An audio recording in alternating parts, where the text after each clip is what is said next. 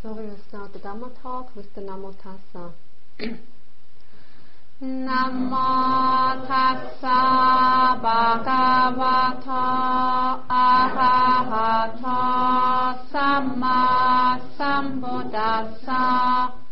Namo Tassa Bhagavato Arahato Samma Sambuddhassa. Namo Tassa Bhagavato Arahato Samma Sambuddhassa.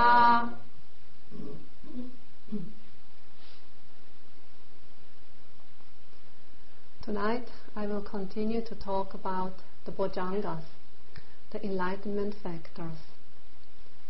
So we have seen that these 7 enlightenment factors, the Bojjhanga, are considered to be very potent and effective medicine.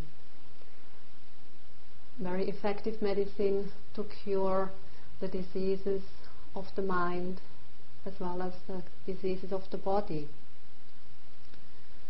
And in my last talk on Monday, I was talking about the first of these 7 enlightenment factors, about Sati Sambojjhanga, the enlightenment factor of mindfulness, explaining this factor in regard to its characteristic, to its function, to its manifestation, as well as its proximate cause. So today, after a short introduction, we will have a look at the second of these enlightenment factors, namely the enlightenment factor of investigation of states, Dhamma Vijaya Sambojjhanga in Pali. In the Satipatthana Sutta, the discourse on the foundations of mindfulness, the 7 enlightenment factors are listed in the 4th contemplation of mindfulness, namely in the contemplation of Dhammas. And talking about the contemplation of Dhammas, Joseph Goldstein in his talk has spoken about this and called it categories of experience. In another sutta, the Anapanasati Sutta, the Buddha showed how the 4 foundations of mindfulness fulfill these 7 factors of enlightenment. And I'd like to read this passage from this sutta. And how, bhikkhus, or as we know, refers to all who practice the meditation, so it could be, and how meditators do the 4 foundations of mindfulness, developed and cultivated, fulfill the 7 enlightenment factors.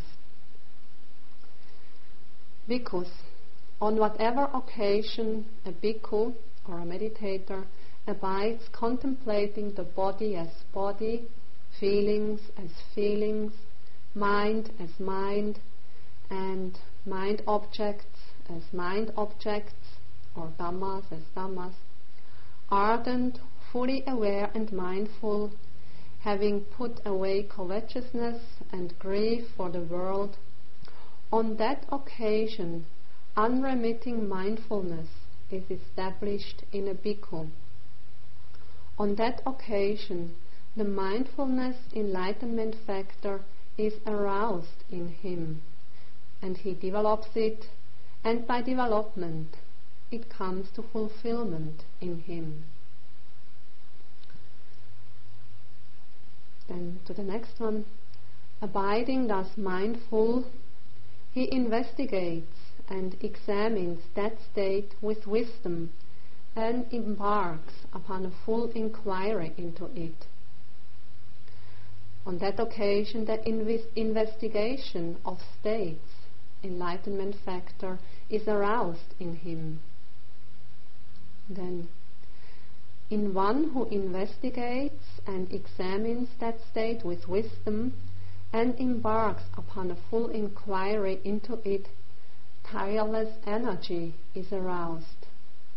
On that occasion, the energy enlightenment factor is aroused in him. Then, in one who has aroused energy, unworldly rapture arises. On that occasion, the rapture enlightenment factor is aroused in him.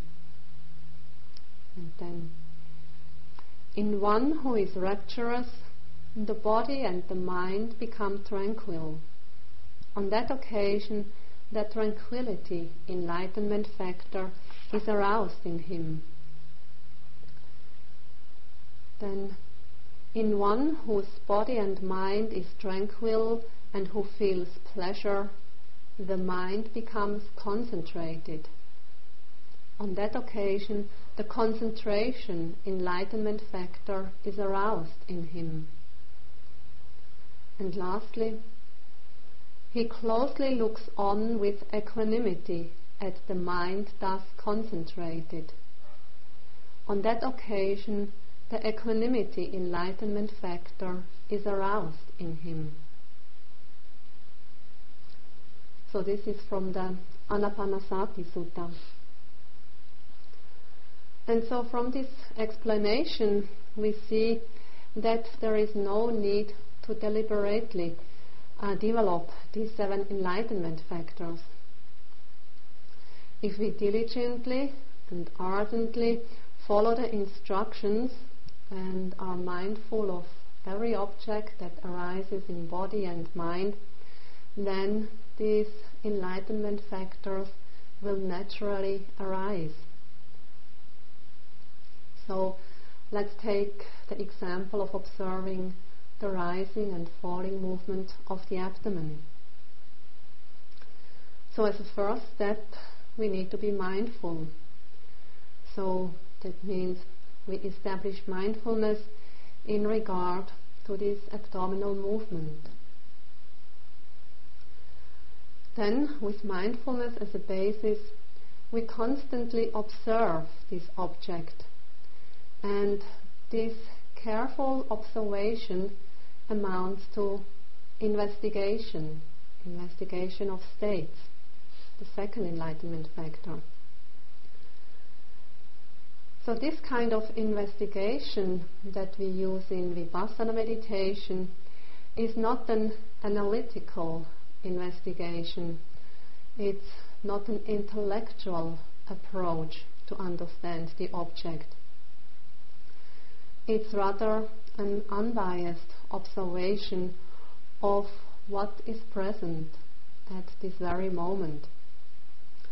And so it's an intuitive understanding of what is observed. So as we observe this rising and falling movement, we might see it as expanding and contracting, or we see it as rising and falling, or we might even be able to see this rising movement and falling movement, or expansion and contraction, as separate movements of rising and falling, like a series of little rising movements, one after the other. And carefully observing these movements, we also see them arising and disappearing. And there might be a stage when observing this rising and falling movement of the abdomen when we lose the notion of the belly, or even losing the notion of the body, not being aware of the form of the body anymore. And so we just are aware of rising and falling movements and the mind that notes it. And so we come to see these rising and falling movements and the mind which is aware of it as just natural processes happening on their own accord.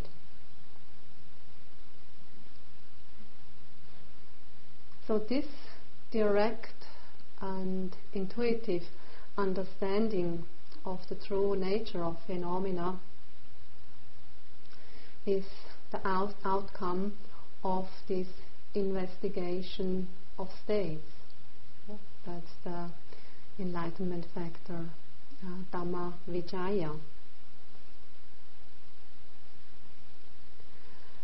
And so, to engage in this non-conceptual and intuitive investigation and examination of this rising and falling movement, this needs a certain amount of energy or effort.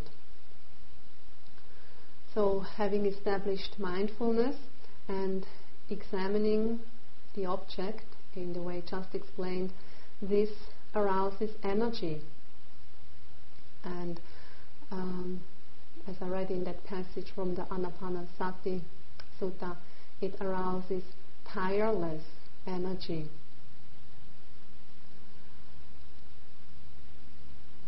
Without any effort or energy, nothing can be accomplished. When I was small, my mother used to say, "Von nüt kommt nüt." This is Swiss German. It means from nothing comes nothing. Basically, the law of cause and effect. So if there is no cause, then no effect will arise.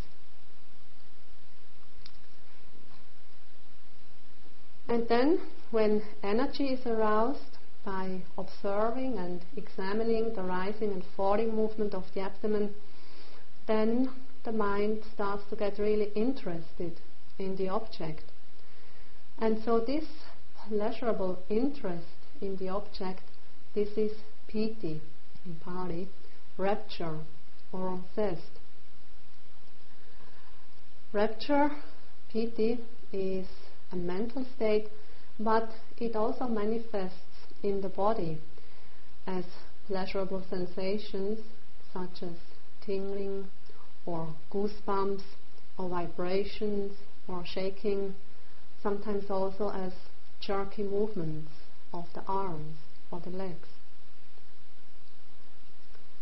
And then when rapture arises, then the body and mind naturally become more tranquil and calm. The calming down of the mental and physical formation results then in a greater ease. And then the rising and falling movement can be more clearly observed and noted. And as the mind and the body become more calm and tranquil, then the mind can become more focused on the object which is observed. So that means that the mind becomes more concentrated on this abdominal movement. Then the mind can stay one-pointedly on this object. And when the mind becomes concentrated of the object, carefully observing it as it is from moment to moment, then the mind can do so with equanimity. And at that time, the mind is in a balanced state and simply observing this abdominal rising and falling movement. So in this way, the enlightenment factors will naturally arise as a result of one's ardent and diligent practice based on mindfulness, sati. So now we will have a closer look at the second factor of enlightenment, the enlightenment factor of investigation of states, in Pali, Dhamma Vijaya, Bojjhanga. And actually, Dhamma Vijaya is a designation for insight, understanding, or wisdom. Pali word for it is panya. So Dhamma Vicaya refers actually to panya. And generally it means the insight or understanding of mental and physical phenomena as they truly are. And in the highest sense, Dhamma Vicaya refers to that understanding of mental and physical phenomena as they really are through the practice of vipassana meditation, through direct experiential understanding.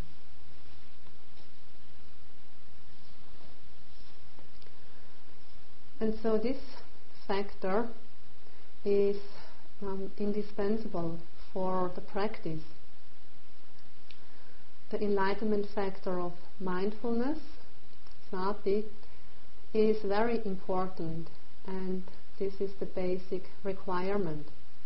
But if there is no understanding or insight, then the goal could not be reached. It's only with insight, understanding, with wisdom, that it is possible to eradicate ignorance and to put an end to all suffering. This factor, Dhamma Vicaya, investigation of dhammas, of states, can also be understood on a worldly level. And on a worldly level, then it means to acquire knowledge, worldly knowledge, or to acquire skills to enhance one's life. So, for example, the whole education that we go through as children, going to school, college, even university, this is acquiring worldly knowledge. Or as grown-ups, maybe we want to expand our knowledge, and so we attend classes, computer classes, or classes in organic gardening, or classes in business management, and so on. Or another example is like farmers, even if they have not gone through a school education, but still they need to have some knowledge in their field. So, for example, planting seeds, they must know the right time, the right season for planting the seeds. They must know how to go about it, how to do that, and how to take care of the growing plants, and to know the right time for the harvest. When I was young, my parents, we lived in a flat, and so we didn't have a garden. And but later on, when I was sharing a flat in a small house, then my friend and I myself, we had a little plot in the garden. And so one time in spring, I thought it would be nice to plant some tomatoes in the garden.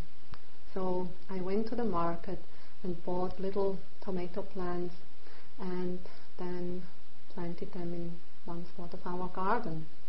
And after having planted them, I had a cup of tea sitting out in the garden and was happy to have planted some tomatoes, looking forward to the time I could eat the tomatoes. And as I was having my cup of tea, the neighbor came out in the garden, and she came to the fence and we started talking. And then she saw these newly planted tomato plants.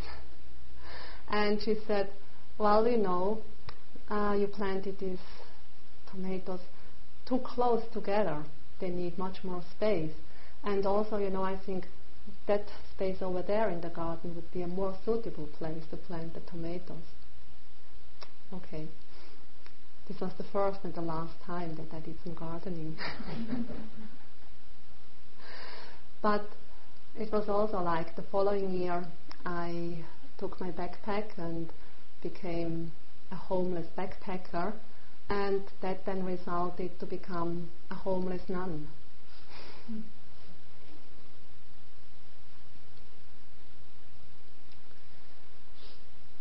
Dhammavijaya also means to acquire some intellectual knowledge of the Dhamma. And so to acquire some intellectual knowledge of the Dhamma, this can be done by asking questions to those who have some Dhamma knowledge, or it can be done by reading books, or by attending Abhidhamma classes, or doing sutta studies, or attending Dhamma discussions. So in all these different ways, one can expand one's intellectual knowledge in regard to the Dhamma.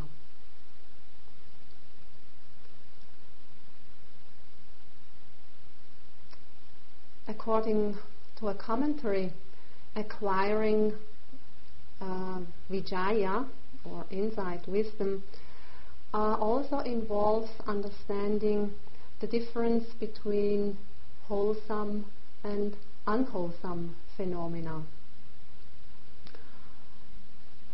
So knowing which phenomena or actions are kusala, wholesome, which one are akusala, unwholesome. And actually there is a third class of phenomena. They are called indeterminate. They are neither wholesome nor unwholesome. And this kind of phenomena which are classified as indeterminate are the resultant types of consciousness, the vipaka types of consciousness, as well as the functional types of consciousness, kiriya. So these resultant and functional kinds of consciousness are neither wholesome nor unwholesome, but they are classified as indeterminate. So a class of consciousness which cannot be determined in terms of the dichotomy of wholesome or unwholesome.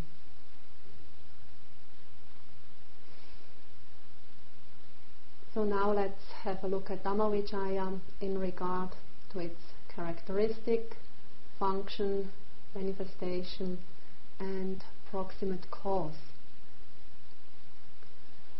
So this enlightenment factor of investigation of states has the characteristic of investigation. So when things are investigated and examined, understanding, knowledge, insight arises. And this understanding or knowledge, insight, refers to three general kinds of discernment. The first one is the understanding of the difference between mental and physical phenomena. So to know that there are physical phenomena, that there are mental phenomena, and that they are not the same. And as we have heard, this understanding or this insight knowledge that can discern between nama and rupa arises as the first insight knowledge, nama rupa pareccheda jnana. Then the second kind of discernment is to understand the three general characteristics of impermanence, unsatisfactoriness, and non-self. And this understanding starts to come about at the third stage of insight knowledge, which is sammasana jnana, insight knowledge discerning three general characteristics. And then the third kind of discernment is to understand the Four Noble Truths. The truths of suffering, its cause, its cessation, and the way leading to the cessation. And this understanding or this insight, wisdom, arises at the first stage of enlightenment. So it comes about through path knowledge and fruition knowledge.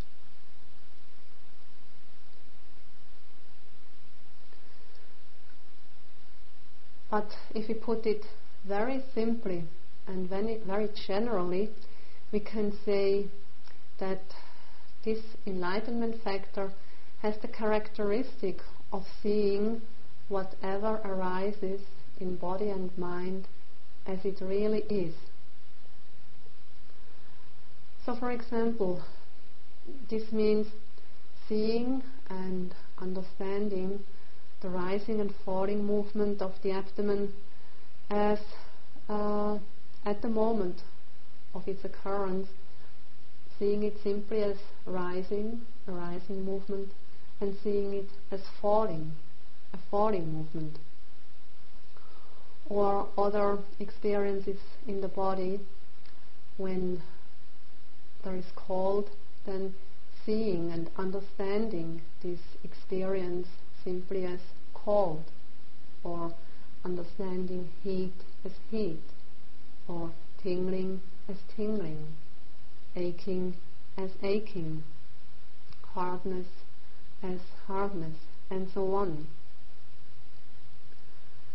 Regarding to mental objects, experiences in the mind, it means to simply see and understand greed as greed, to see and understand hatred as hatred, to see and understand boredom as boredom, laziness as laziness, happiness as happiness, and so on.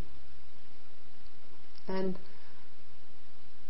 we remember that is the advice given in the Satipatthana Sutta, in the contemplation of the mind. One knows the mind affected with greed as a mind affected with greed, and so on.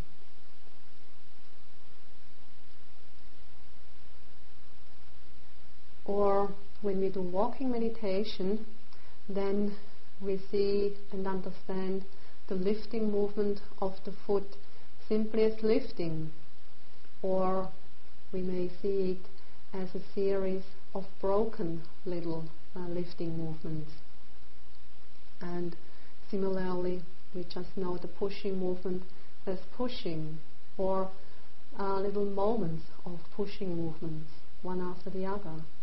And likewise in the dropping. Or when we are able to note the intentions before the movements, then we simply know the intention to lift the foot as an intention, or the intention to push the foot forward is seen and understood as intention, and then the movement is seen and understood as such. So these kinds of understanding, seeing movements as movements, a series of broken movements as broken movements, or seeing intention as intention, this belongs to this enlightenment factor of investigation of states. And also in the awareness of the daily activities, it's to be understood in the same way, like seeing and understanding the stretching out of the arm as a stretching movement, or when we chew the food, knowing, understanding this chewing movement simply as chewing, as movement, or experiencing a taste, sweet, being aware of the sweetness, and so on. And so these kinds of understanding, of knowing, also belong to this enlightenment factor of investigation of states.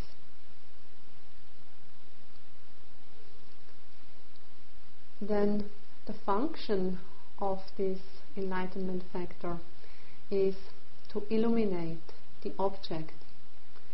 So this enlightenment factor of investigation of states is compared to a lamp or to a light.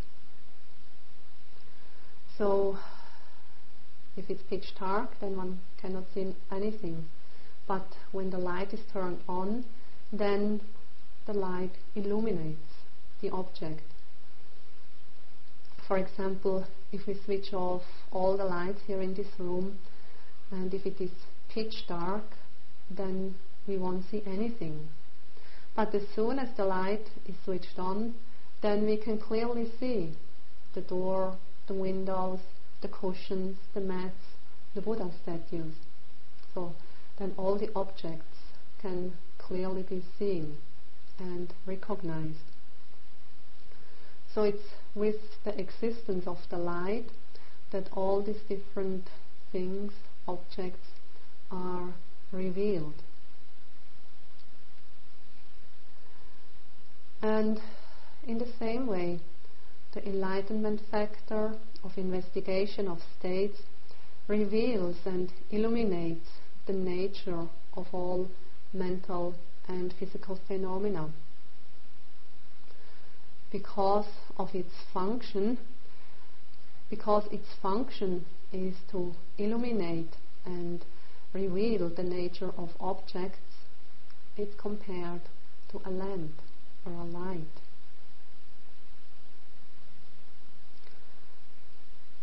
And so how is this factor manifested?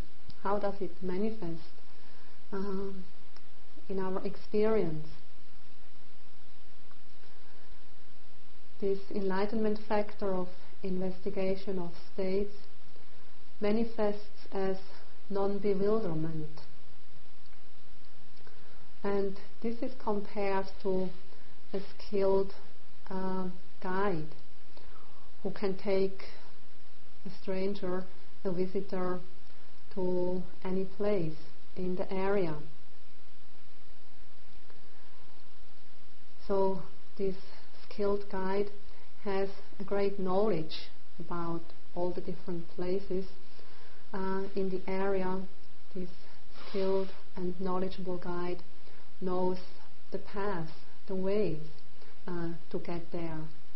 And with his great knowledge, then this guide can point out things on the way, say, this is such and such, that came to be then and then, and so on. So without the guide, we would be lost in an unknown area, not find our way to our destination, and not knowing what was there along the road. But with this skilled and knowledgeable guide, we come to know what is along the path, and we also will surely get to our destination. And likewise, as the skilled guide, insight knowledge, which is this enlightenment factor, can guide and direct the mind to clearly see and understand the objects observed in body and mind. And with that, the mind is no longer confused. There is no more bewilderment in the mind.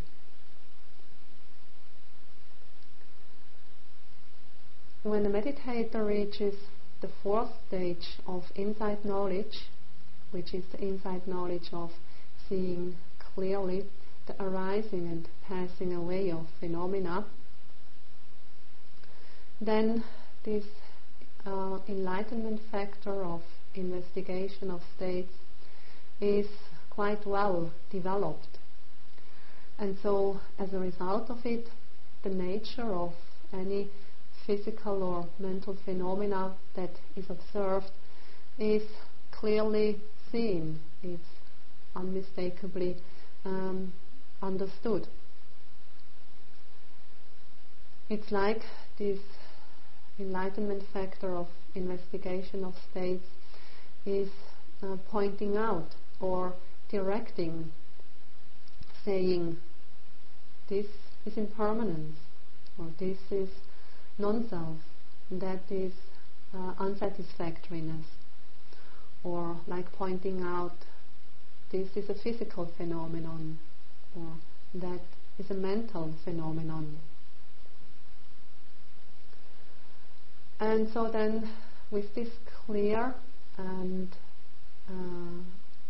unmistakable seeing or understanding of the objects observed, the meditator comes to realize that what he thought these phenomena to be before he or she took up meditation was actually wrong, or it was not according to reality. So what the meditator took to be permanent or as satisfying turns out to be impermanent, fleeting, changing all the time, and it turns out to be unsatisfactory, or turns out to be a source of stress. And so in this way, the enlightenment factor of investigation of states clearly points out the true nature of things.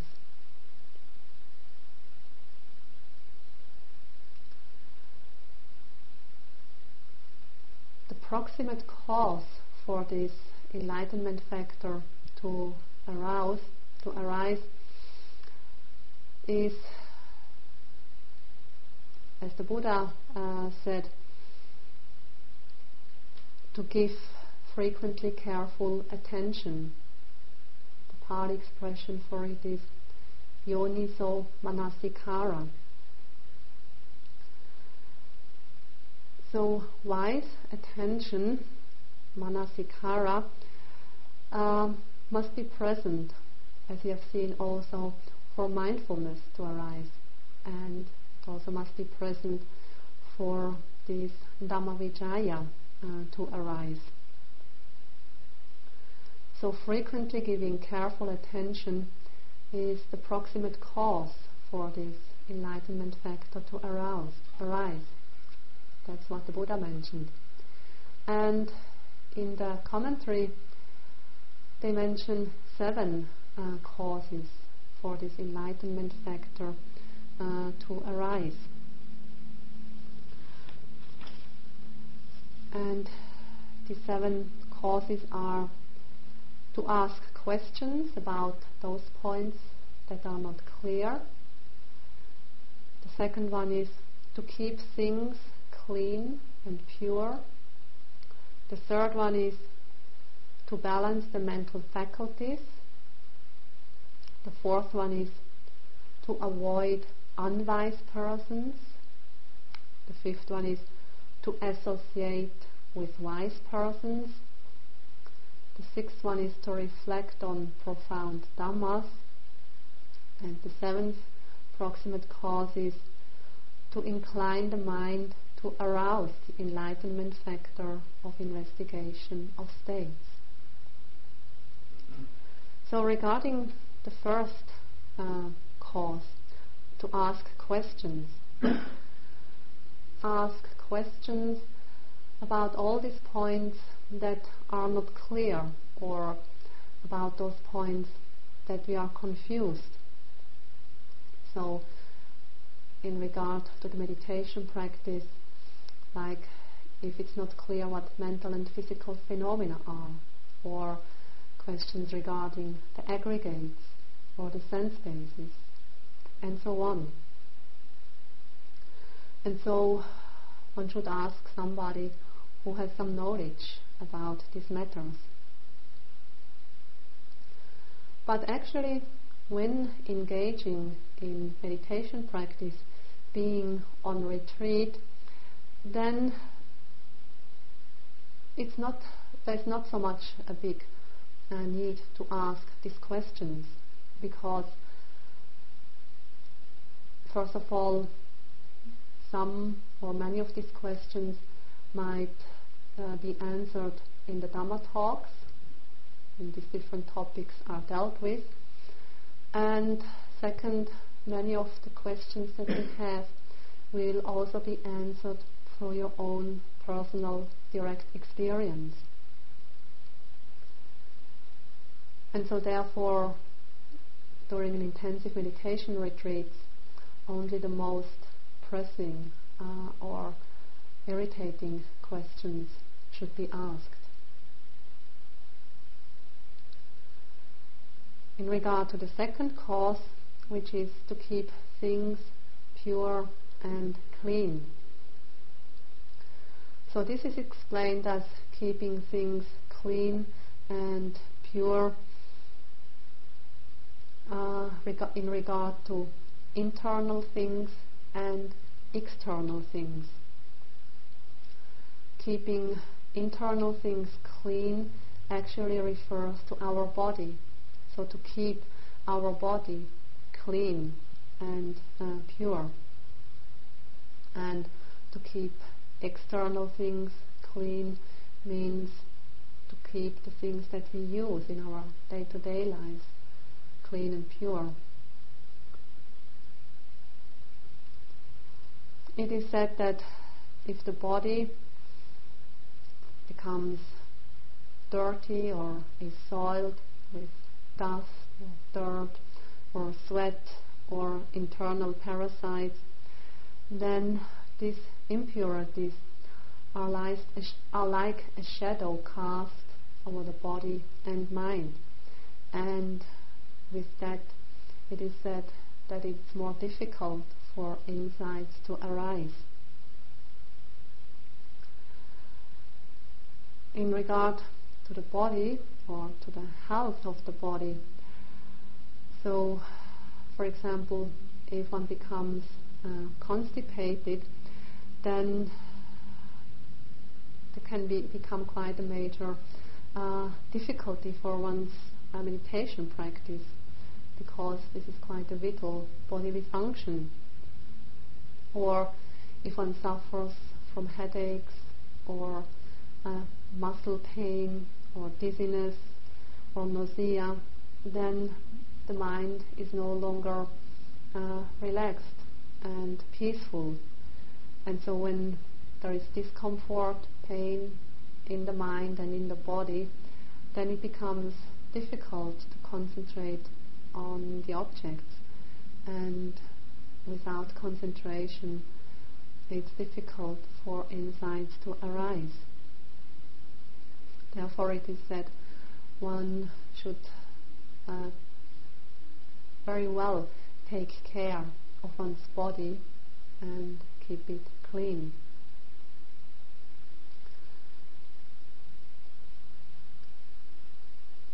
One of my teachers, Sayadaw U Indaka, has given this advice. Make sure that your digestion works well and that you can go to the toilet regularly. Consequently, your body will feel light and the mind will become clear, alert and calm. Then insight will arise.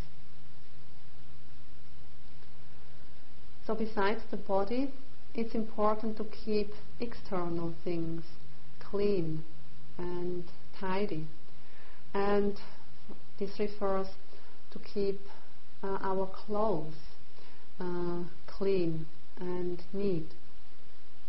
So it said one should not wear dirty or smelly clothes, because this is not conducive for insights to arise.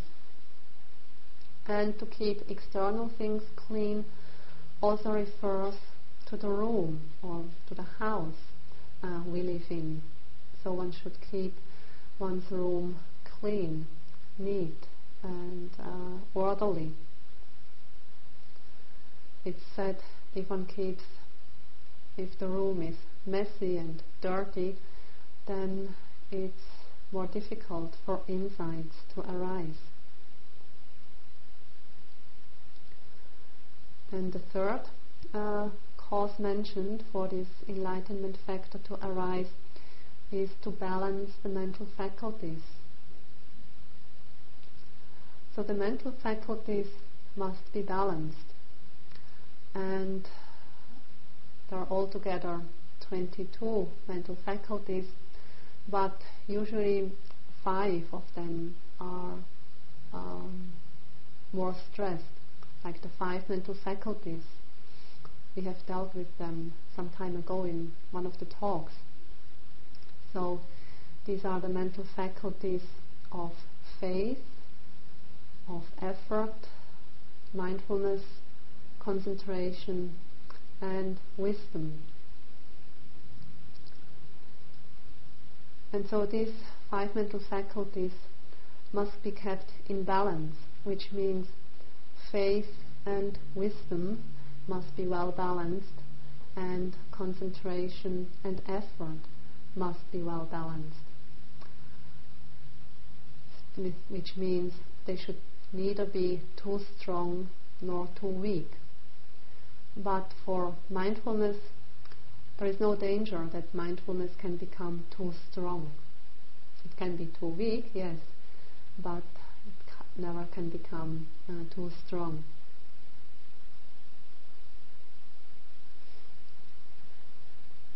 Then the fourth cause that is mentioned in the commentary says to avoid unwise persons.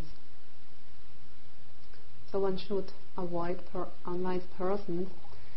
And the Pali term used for unwise persons is dumeda. And a dumeda is described as a person devoid of insight or wisdom. That means that such a person has no direct and personal experience of the true nature of phenomena. And so this term, dumeda, or unwise person, only refers to a person without personal direct experience gained from meditation. It doesn't refer to a person without intellectual or scriptural knowledge.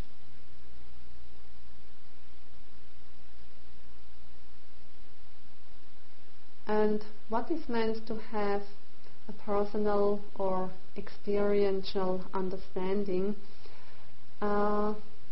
means to have personally experienced the arising and passing away of phenomena, as it can be seen at the 4th stage of insight knowledge.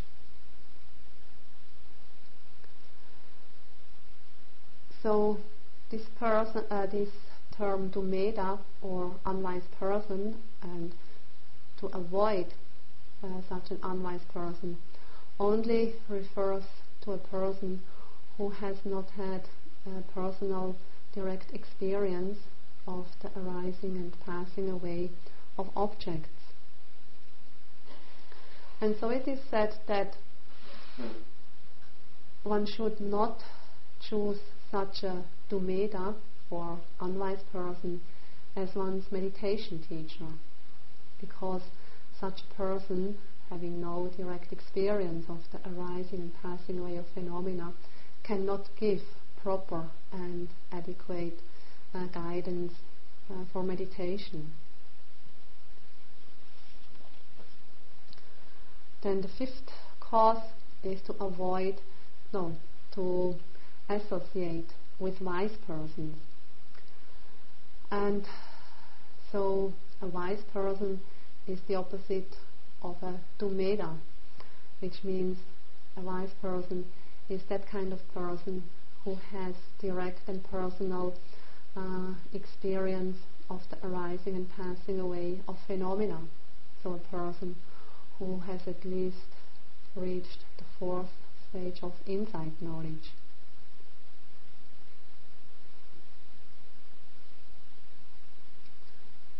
So even if a person has a wide scriptural knowledge, or even if that person can give inspiring Dhamma talks, or even if that person has a wide range of worldly knowledge, still this is not yet considered to be a wise person in this sense.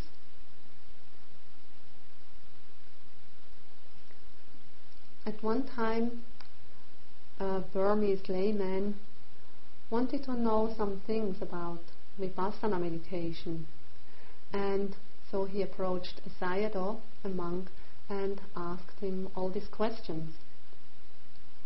And this Sayadaw was well versed in the scriptures, and on top of that he was also renowned for his impeccable morality, as well as for his honesty and straightforwardness. And the Sayadaw had practiced some samatha meditation, but when this Burmese man brought forth questions regarding Vipassana meditation, this Sayadaw advised him to go to another monk who had actually some personal and direct experience with Vipassana meditation. And so this honest and straightforward Sayadaw did not give him any vague answers or some answers based on the scriptures, but he advised him to go to a more experienced person, somebody who had really practiced Vipassana meditation. Then the sixth cause is to reflect on profound Dhammas. And this means that one should reflect on Dhammas that one has experienced oneself in one's meditation practice. And if one has not much experience on these Dhammas, then one should go and ask a person who has some direct and personal experience of the Dhammas, and then try to remember these words of that person. And lastly, the seventh cause for this enlightenment factor to arise is to incline the mind to arouse this enlightenment factor of an investigation of states. So the meditation practice should be done with the mind carefully attuned to the arising of each mental and physical phenomena, or being carefully attuned to being mindful, to be aware of every mental and physical object as it really is. So one should incline one's mind to continuously, uninterruptedly being aware of the object or the successive objects arising, trying to do so without having any gaps. And so with this attitude, then understanding, insights will naturally arise.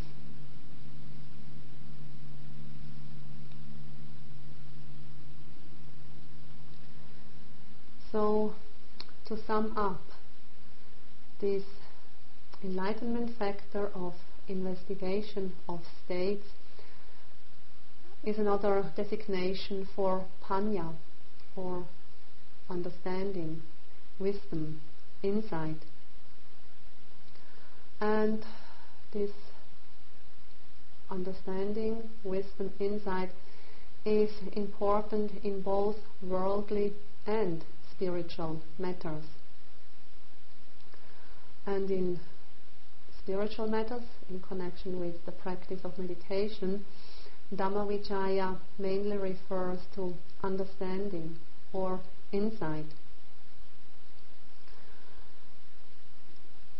And it's this kind of intuitive, insight or understanding that arises by carefully observing each arising object in body and mind.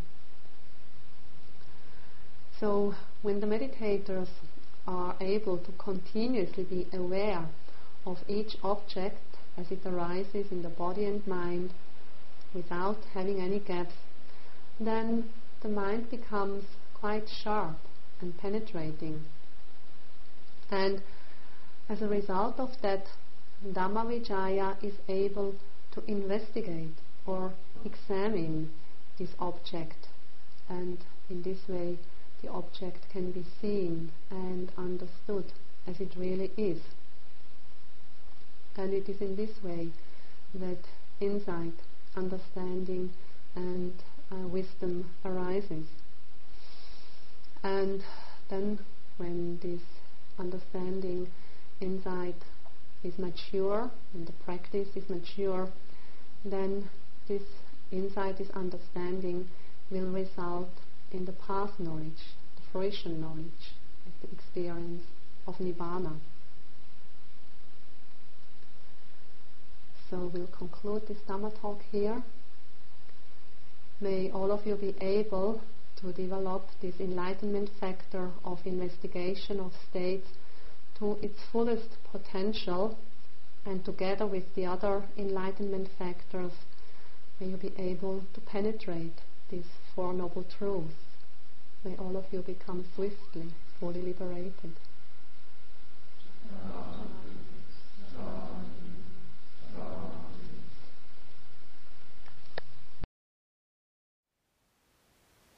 Thank you for listening. To learn how you can support the teachers and Dharma Seed, please visit dharmaseed.org/donate.